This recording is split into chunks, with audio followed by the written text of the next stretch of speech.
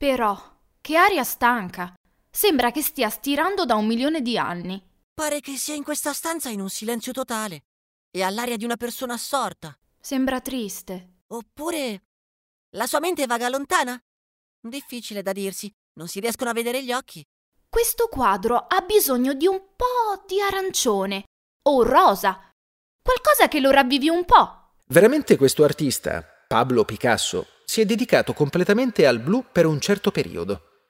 Non ha creato quasi nient'altro che opere blu per 4 anni. Perché? Usava il colore per esprimere le emozioni. Prova a chiudere gli occhi e immaginare lo stesso quadro in un colore diverso. Come cambia? D'accordo.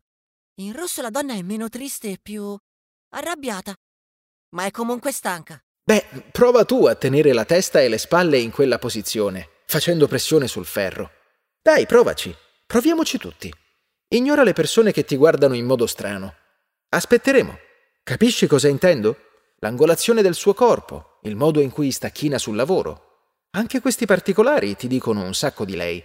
Ma chi è questa donna? E perché mai Picasso ha scelto di dipingere una persona intenta a stirare? Era forse una sua amica? Molto probabilmente si tratta di una combinazione di diverse donne che Picasso conosceva.